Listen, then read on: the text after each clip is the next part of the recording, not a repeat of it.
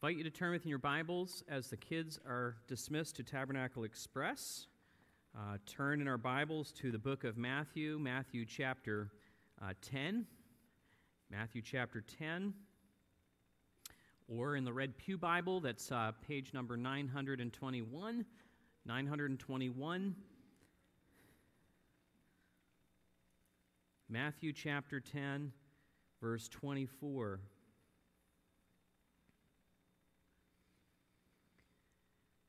We are in an ongoing paragraph by paragraph. I preach verse by verse through books of the Bible, and we are in a connected paragraph sermon that is dedicated to preparing disciples for mission. And so this is the context in which we read these verses. Verse 24 says, "A disciple is not above his teacher, nor a servant above his master. It is enough for the disciple to be like his teacher, and the servant like his master. If they have called the master of the house Beelzebub, how much more will they malign those of his household? So have no fear of them, for nothing is covered that will not be revealed, or hidden that will not be known. What I tell you in the dark, say in the light, and what you hear whispered, proclaim on the housetops. And do not fear those who kill the body, but cannot kill the soul. Rather fear him who can destroy both soul and body in hell. Are not 2 sparrows sold for a penny, and not one of them will fall to the ground apart from your Father? But even the hairs of your head are all numbered. Fear not, therefore. You are of more value than many sparrows. So everyone who acknowledges me before men, I also will acknowledge before my Father who is in heaven. But whoever denies me before men, I also will deny before my Father who is in heaven." In the last paragraph, we're met with colorful metaphors, and one of those was of the snake having wisdom. In this text, I'm kind of carrying that metaphor over. Snakes are also fearful creatures, and they don't like to be noticed. Remarkably, snakes are deaf creatures. They're deaf to sound pressure. They actually sense vibrations in the room. They don't internalize them. They have to vibrate through their external layers and they can literally, if they go into a room, though, they have an intense acuity to be able to sense a mood, if you will, in a room. Now, it's true that they're cautious, and in the bush, they can sense larger animals, and they can sense larger and people coming, and they try to scurry away before, and it's wise for them to do so before they enter into any conflict with others. And they're commended, they're commended for their wisdom and the ability to avoid unnecessary danger. In this sermon now, in this paragraph, Jesus advises us, though, like a snake, to be realistic about danger and to avoid that which we can, but not to avoid all danger at any cost. Risk assessment, and we all do risk assessments in life. We ask ourselves, should we or shouldn't we do some sort of activity? But risk assessment is not an end in itself. And we must be careful as Christians not to make risk assessment the highest goal of serving Jesus. We do live in a very risk-averse culture, and I personally have theories that this is largely in part due to insurance companies who've gradually broken our spirit as wild and free Americans. We've been conditioned actually to avoid risk in our workplaces. Now, I understand no one wants to lose an arm in a workplace environment, but a lot of common sense has flown by the wayside as well. And public relations as a field of study is actually a science that's to read the culture in the room about what kinds of things you should say and shouldn't say, and how will it be perceived by others around you. But when Christ calls us to follow him, he did not ask us to retreat from risk at all cost. He did ask us to be effective in mission and to be willing to embrace risk for the sake of his name.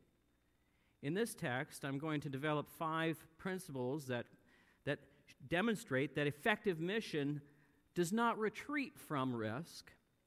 Rather, it prioritizes an allegiance to our Heavenly Father. It prioritizes an allegiance to our Heavenly Father.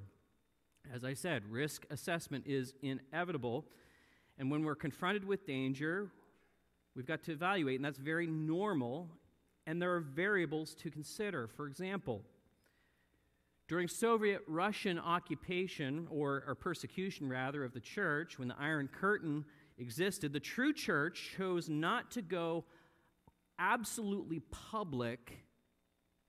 They evaluated risk, and instead they worshiped God underground so that they would not all be taken to the gulag. There needed to be some risk assessment to assess a future generation for Christian witness on the other side of Russian persecution. Yet, they did not stop worshiping altogether. They did not stop teaching their children truth, even though those children were going into dangerous territory in their schools. Risk always presents need for prudence, yet each in Russia were willing to go to the gulag if God would allow that to be part of what he would have for them. They prioritized allegiance to their Heavenly Father. And so effective mission does not retreat from risk, rather it prioritizes allegiance to our Heavenly Father. And so let's look at this text and break it down into some principles for us that we can carry with us. And the first principle that we see in verses 24 and 25 is that we are called to embrace a new place, our new place in a new household. Now, verse 16 here is, verse 24 is kind of like a bridge transition. 24 and 25, there's several contrasts and comparisons of a disciple and a teacher, servant, master, a member of a household, and then the head of the household, and the relationship that they have for one another. And it's a bridge, much like we saw in the last sermon, in which verse 16, if you look at the metaphors of sheep and wolf and snake and dove, there's these metaphors to help kind of move our minds into a new topic. And here, the end metaphor of the household seems to be the direction of these contrasts or comparisons. And each are really easily able to be understood. I mean, when you go and you go to school, you admire, hopefully, your teacher, and you want to be like your teacher, but you never assume that you will be above your teacher, but hopefully someday you will be able to be like your teacher. And gradually over time, it is true, if you are a part of Christ's household, you will one day be like your Heavenly Father, but you will not be above your Heavenly Father. You will not be above Christ, and gradually your identity is going to change. You're going to be a lot more like Him over time. You see, after Pentecost, Peter and John, standing in the temple, were boldly proclaiming, not fearing the ramifications of their preaching. And when they were rounded up and arrested, the leaders of the temple made this observation, that they had been with Jesus. And it's helpful for us to recognize that being a part of a new household is going to change us to become more like the head of our household.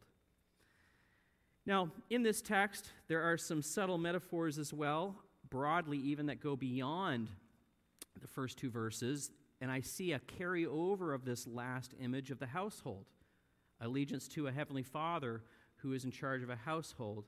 And that motif kind of keeps going through this text. And if we are joining ourselves to a new household, that means that we may become alienated from an old household. We may have a biological family who is not of our new household, and it may cause tensions, it may cause disruptions as we've grown up with different traditions and a different kind of culture. We are embracing a new culture in a new family. Culture is something that maybe we don't always think about because it's all around us. It's the air we breathe. If you get a chance to travel and you go to a new place, you suddenly become more aware that you feel a little bit uncomfortable. This past spring, as you know, I did travel to see some missionaries in the UK, and I felt pretty comfortable in the UK because they spoke my language. And yeah, they had an accent, but I could kind of think and figure out my way around. Different story when I went to the Netherlands. When I was in the Netherlands, yes, it was bilingual, but I had some problems with communication at times, and people weren't instantly recognizing what I was meaning. And furthermore, my cell phone didn't work on the continent, and I was feeling very vulnerable. I was feeling a little bit anxious, and to top it all off, I made a scheduling error, and at the last minute, I had to find a hotel near the airport right before my flight the next day. And what gave me particular comfort, though, was locating an American chain called Ramada. I thought to myself, hallelujah, I know something here.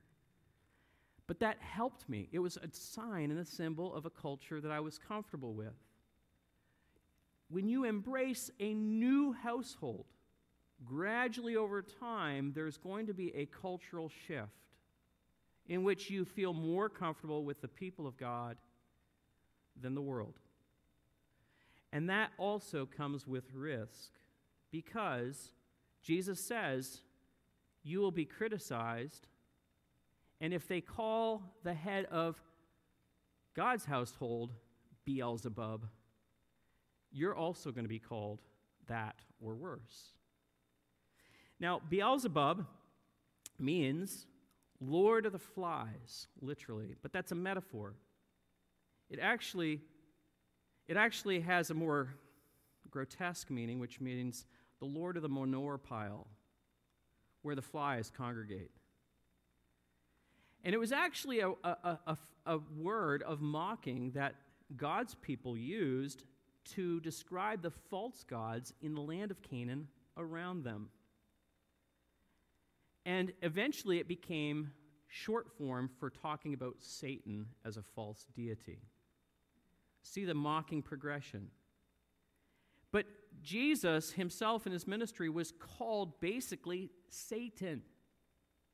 And if that's true of Christ, we ought to expect that it would be also true of us. And we ought not run or be fearful of that kind of degradation towards ourselves. There's a second principle here that I want us to look at in verses 26 to 27. Two verses that teach us about boldness. Let's read them again. Verse 26, it says, "So have no fear of them, for nothing is covered that will not be revealed, or hidden that will not be known. What I tell you in the dark, say in the light, and what you hear whispered, proclaim on the housetops." These two verses are interesting contrasts, and we have to dig a little bit to understand what they're getting at. But the first discussion about not being afraid of that which is going to be revealed and that which is hidden will become known is really him saying, don't be afraid of conspiracy done and designed to snuff you out. That's going to be exposed someday. Conspirators who seek to destroy the church are going to have their day in court, and they're going to learn the hard way. Matthew Henry, an old-time Puritan Bible commentator, preacher, said that there will be a resurrection of names as well as bodies at the last day. Why might that be a comfort to us? Because judgment will be brought to the actual people whom others have forgotten. Those things that we say, I wish that if we could just get to the root of it, we would be, freed from all of the problems. I think we think in our political minds, we think about all that goes down in Washington, and we wonder how in the world does that happen, and how do people get away from that? Someday, there will be a judgment day, and actual names to actual crimes will be revealed, and justice will be had. Jesus is saying, you don't have to be afraid of conspiracies that may be out there that are trying to snuff out the church. Don't be afraid. I'm seeing everything that's going on, and one day there will be a reckoning.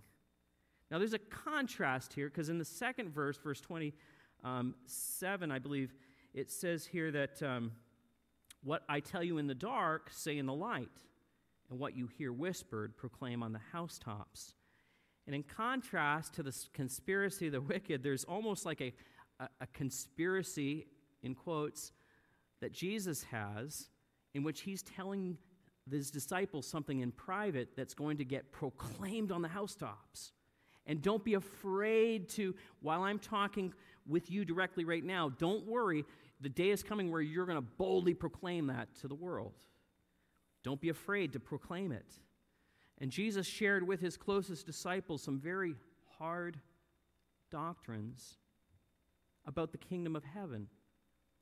And it might be something that would be perhaps awkward to share in a public setting, in which if you want to see heaven and you want to be there counted among God's people, you must be born again.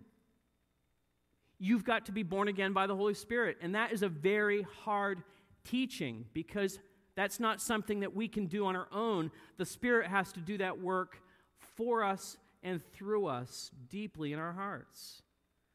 John 3, 7 through 8, at night, in private, Jesus said, do not marvel that I have said to you, you must be born again.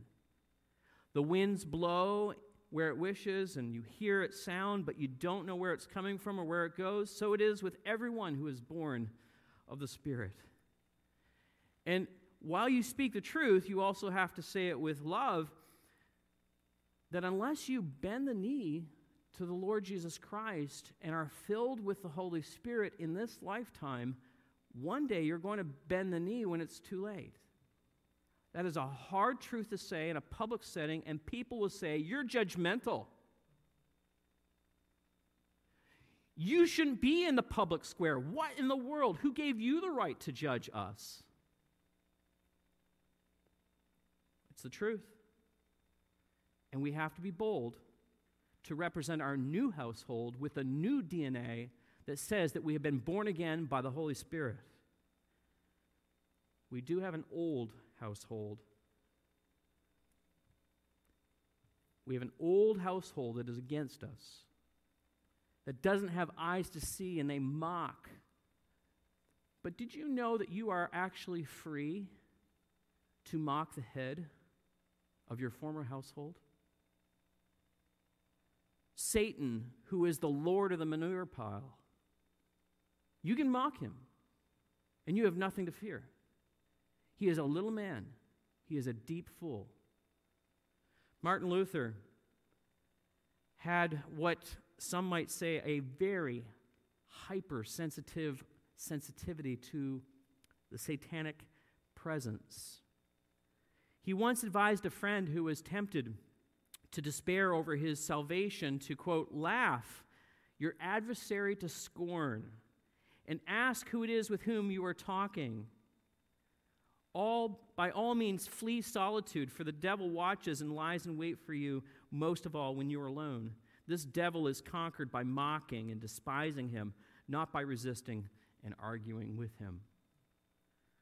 It's actually ironic that on October 31st, 1517, Martin Luther nailed a set of 95 arguments against the demonic teachings of the Middle Ages. I find it remarkably. The medieval church was held captive to doctrines of demons. But Satan is a defeated foe. and he is a fool. Luther even suggested taking the meaning of Beelzebub, Lord of the manure pile, seriously. Dare I even say it? No, I think I'll actually let Luther say it. Quote, almost every night when I wake up, the devil is there and wants to dispute with me. I've come to this conclusion. When the argument that the Christian is without the law and above the law doesn't help, I instantly chase him away with a Fersen, which is German for breaking wind. Apparently, flatulence has its uses. Yet, Luther does caution against arrogant flatulence. And so I would suspect that whether therefore you eat or drink or whatsoever you do all to the glory of God. And you wouldn't expect that in a church service, would you? But we have a defeated foe who deserves to be mocked. Stand boldly, walk as free people. There's a third principle in this text in which we ought to remember our immense privilege to be in Christ's household. Verse 28. Verse 28, we read this. And do not fear those who can kill the body, but cannot kill the soul. Rather, fear him who can destroy both the soul and body in hell. There are many things in life that do cause us to fear. Fear may be caused by what we see or what we perceive that could be even imagined. We can imagine things that will affect us that may not even ever happen. That's not to say that the emotion of fear is any less real, but I know someone who has a t-shirt that says, faith over fear. And faith is actually a better way to use your imagination to help you to visualize your Heavenly Father who will guard your life with His own. You have a Heavenly Father who will guard your life with His own. That's immense. That's liberating and should break the tyranny of fear that we may feel overwhelming us. See, when dealing with people who you can see, you're able to then look at people. But the problem is if people are coming at you, it's hard then to visualize that which you don't see. Now, in this text, we could get all bogged down about, body, soul, and spirit and that type of thing. But really, the point is really simple. The point is really simple. People can only hurt us so much. God can sentence us to hell permanently. That's a simple message. But He won't do that for His children.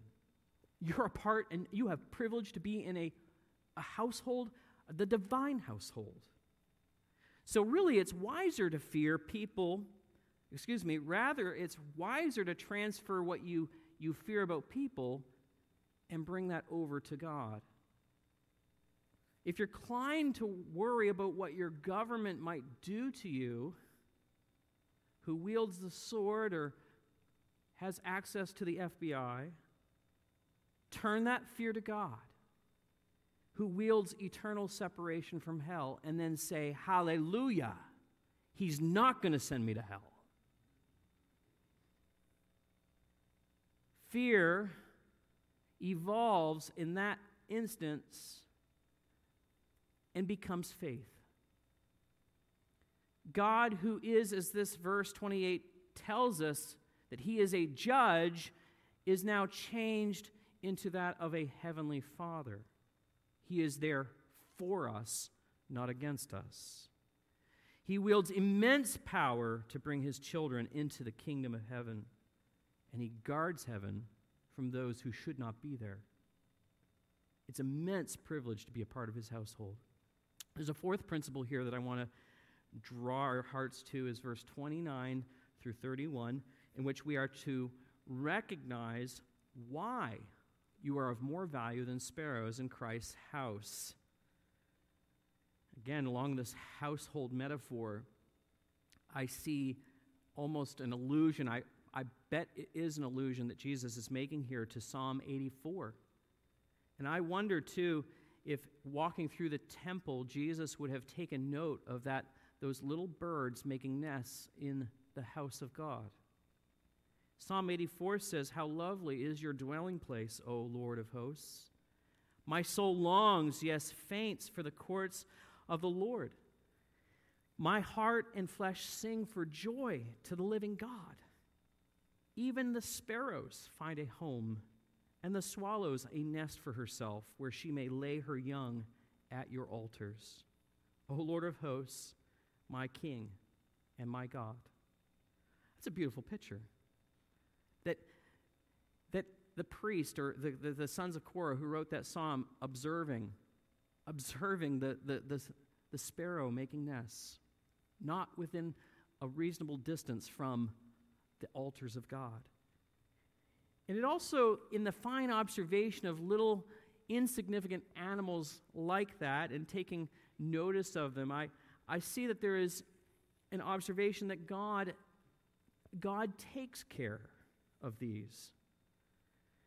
And it's remarkable because we also, created in the image of God, we can also then transfer back a sense that if we who are evil are able to pay attention to little sparrows, little birds, have pets and things, how much more God would put his effort upon us. If you had told me last year that we would be naming chickens, let alone having chickens, I'd tell you you're crazy. Well, in the last year, I've also seen Abby become a chicken mama. But we're still green at it. We still don't half know what we're doing. And we actually thought that we had a chicken with sour crop. I don't know if you know what sour crop is. It looked like a big bulge in the neck. And we thought it was an infection caused by impacted food that wasn't getting through the gizzard and down. And so Abby had me, after looking at a video of how to solve this problem, Abby had me holding a chicken like a bagpipe underneath my arm, massaging this crop, sticking my finger in its beak, and turning it over to induce vomiting. And I said to myself as I'm doing this, what in the world am I doing for this chicken? What we would do for those who are in our care. Be encouraged. You are of more value than sparrows. Jesus did not come to spill his blood for birds, but for people. And our value is proportional to the cost. It's of infinite value. If you ever take time to doubt, if you ever have time to doubt your own value in God's eyes, then consider the infinite knowledge that he even knows how much hair is left on your head. How much hair is left? You knew I had to say that, right? The knowledge that God has of your life is immense, and you are precious to him. And that ought to give you the capacity to overcome the risk of standing up for him in mission. There's a fifth principle here that I want us to see in verse 32 to 33. We ought to also take seriously our covenant relationship in Christ's household. Verse 32 to 33. We read these closing words, and really my big idea is kind of framed because this is all moving in this direction about having allegiance. Verse 32, "So everyone who acknowledges me before men, I also will acknowledge before my Father who is in heaven.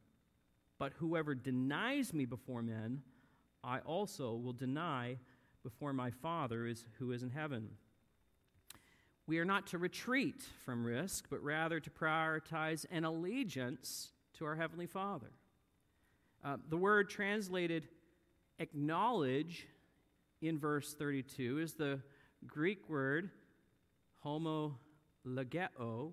Homo means the same, and word, logos, the word, saying the same thing. If you express openly that you agree that he is your heavenly Father, and you profess an allegiance to him, and you confess him before men, it will be guaranteed God is going to be there to represent you at the last judgment day.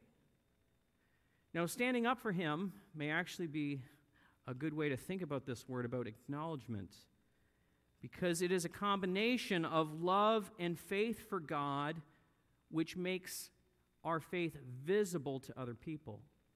Like, we love God and we believe that he exists, therefore we're going to make visible to other people our association with him. Now, John Calvin, who we might associate with the doctrine of the perseverance of the saints, said this of this text. He said something quite shocking, quite surprising. He said, if a man runs away or keeps silence, is he not, by frustrating the work of the Son of God, taking himself out of the family of God? That's stated for effect. And really, this is a theological text, and the doctrine of baptism aligns perfectly with this text.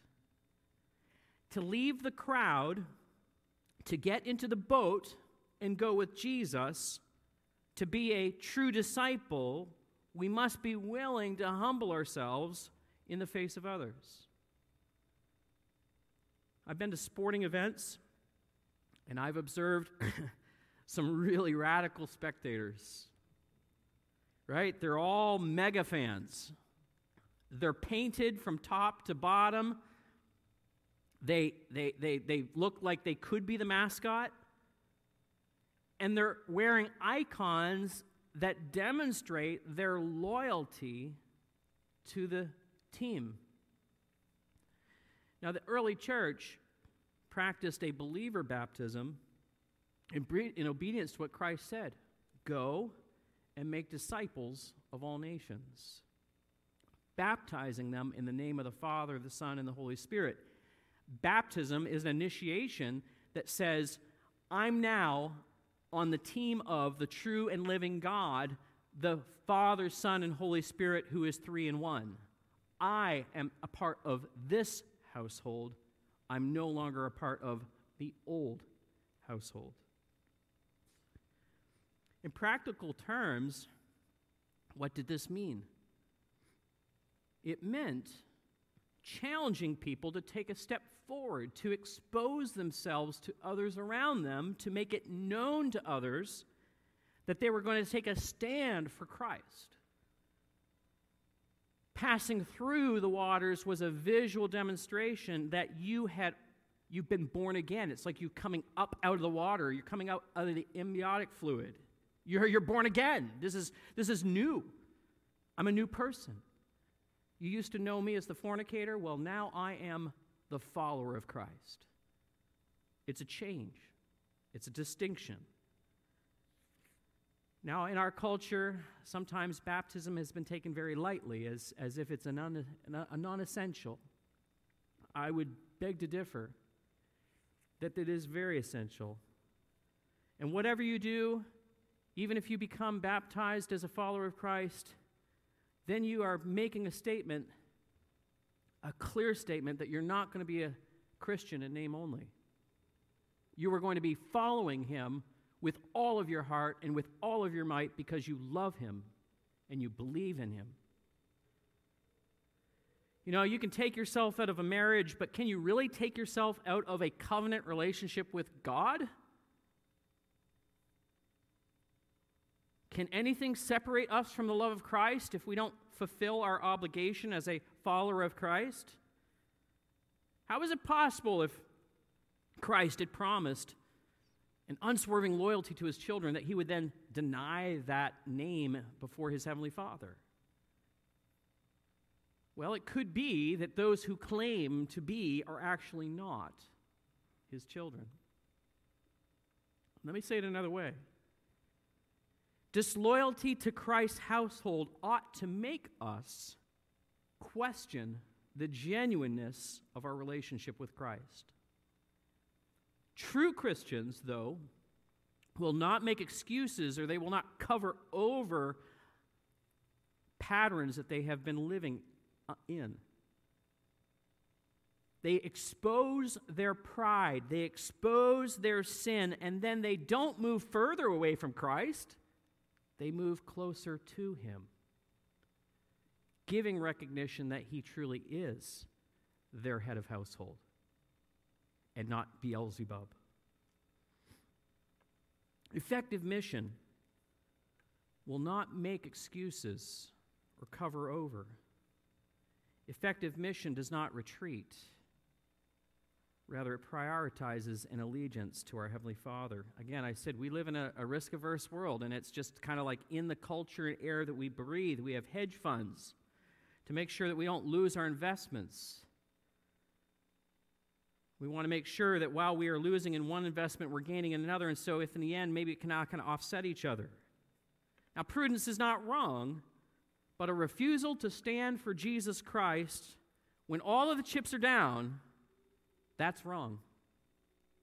Family loyalty is such a high value to all of us. We want to guard our own families. The question is, to what household do you belong? Jesus, the Son of God, went into the wilderness. After his baptism, he was led by the Spirit to go into conflict with Satan. Wasn't that risky business to go into the wilderness without any water or any food supplies? Right? But Jesus knew who had his back. You may remember that wilderness experience occurred immediately after his public baptism. And at the public baptism, we heard those beautiful words, "This is my beloved Son, in whom I am well pleased." Do you have a public baptism that you can remember? Do you have a moment when you said, "No turning back. I have decided to follow Jesus. I'm not returning to the old household"? By declaring beneath the waters and arising, it is a declaration before men that you are part of a new household. And no matter what may come, you'll be able to look back at that baptism as Christ looked back at his. Will you be loyal to Christ when Beelzebub comes to tempt you and try to get you to doubt your heavenly home? Will you stray from the congregation? Feel free to mock Satan. He is a fool, and he is already defeated. Let's pray. Heavenly Father, thank you for time in the Word this morning. I ask, Father, that you would work within our hearts to sense the reality of your presence. If there are things that have clouded our lives and we've quenched the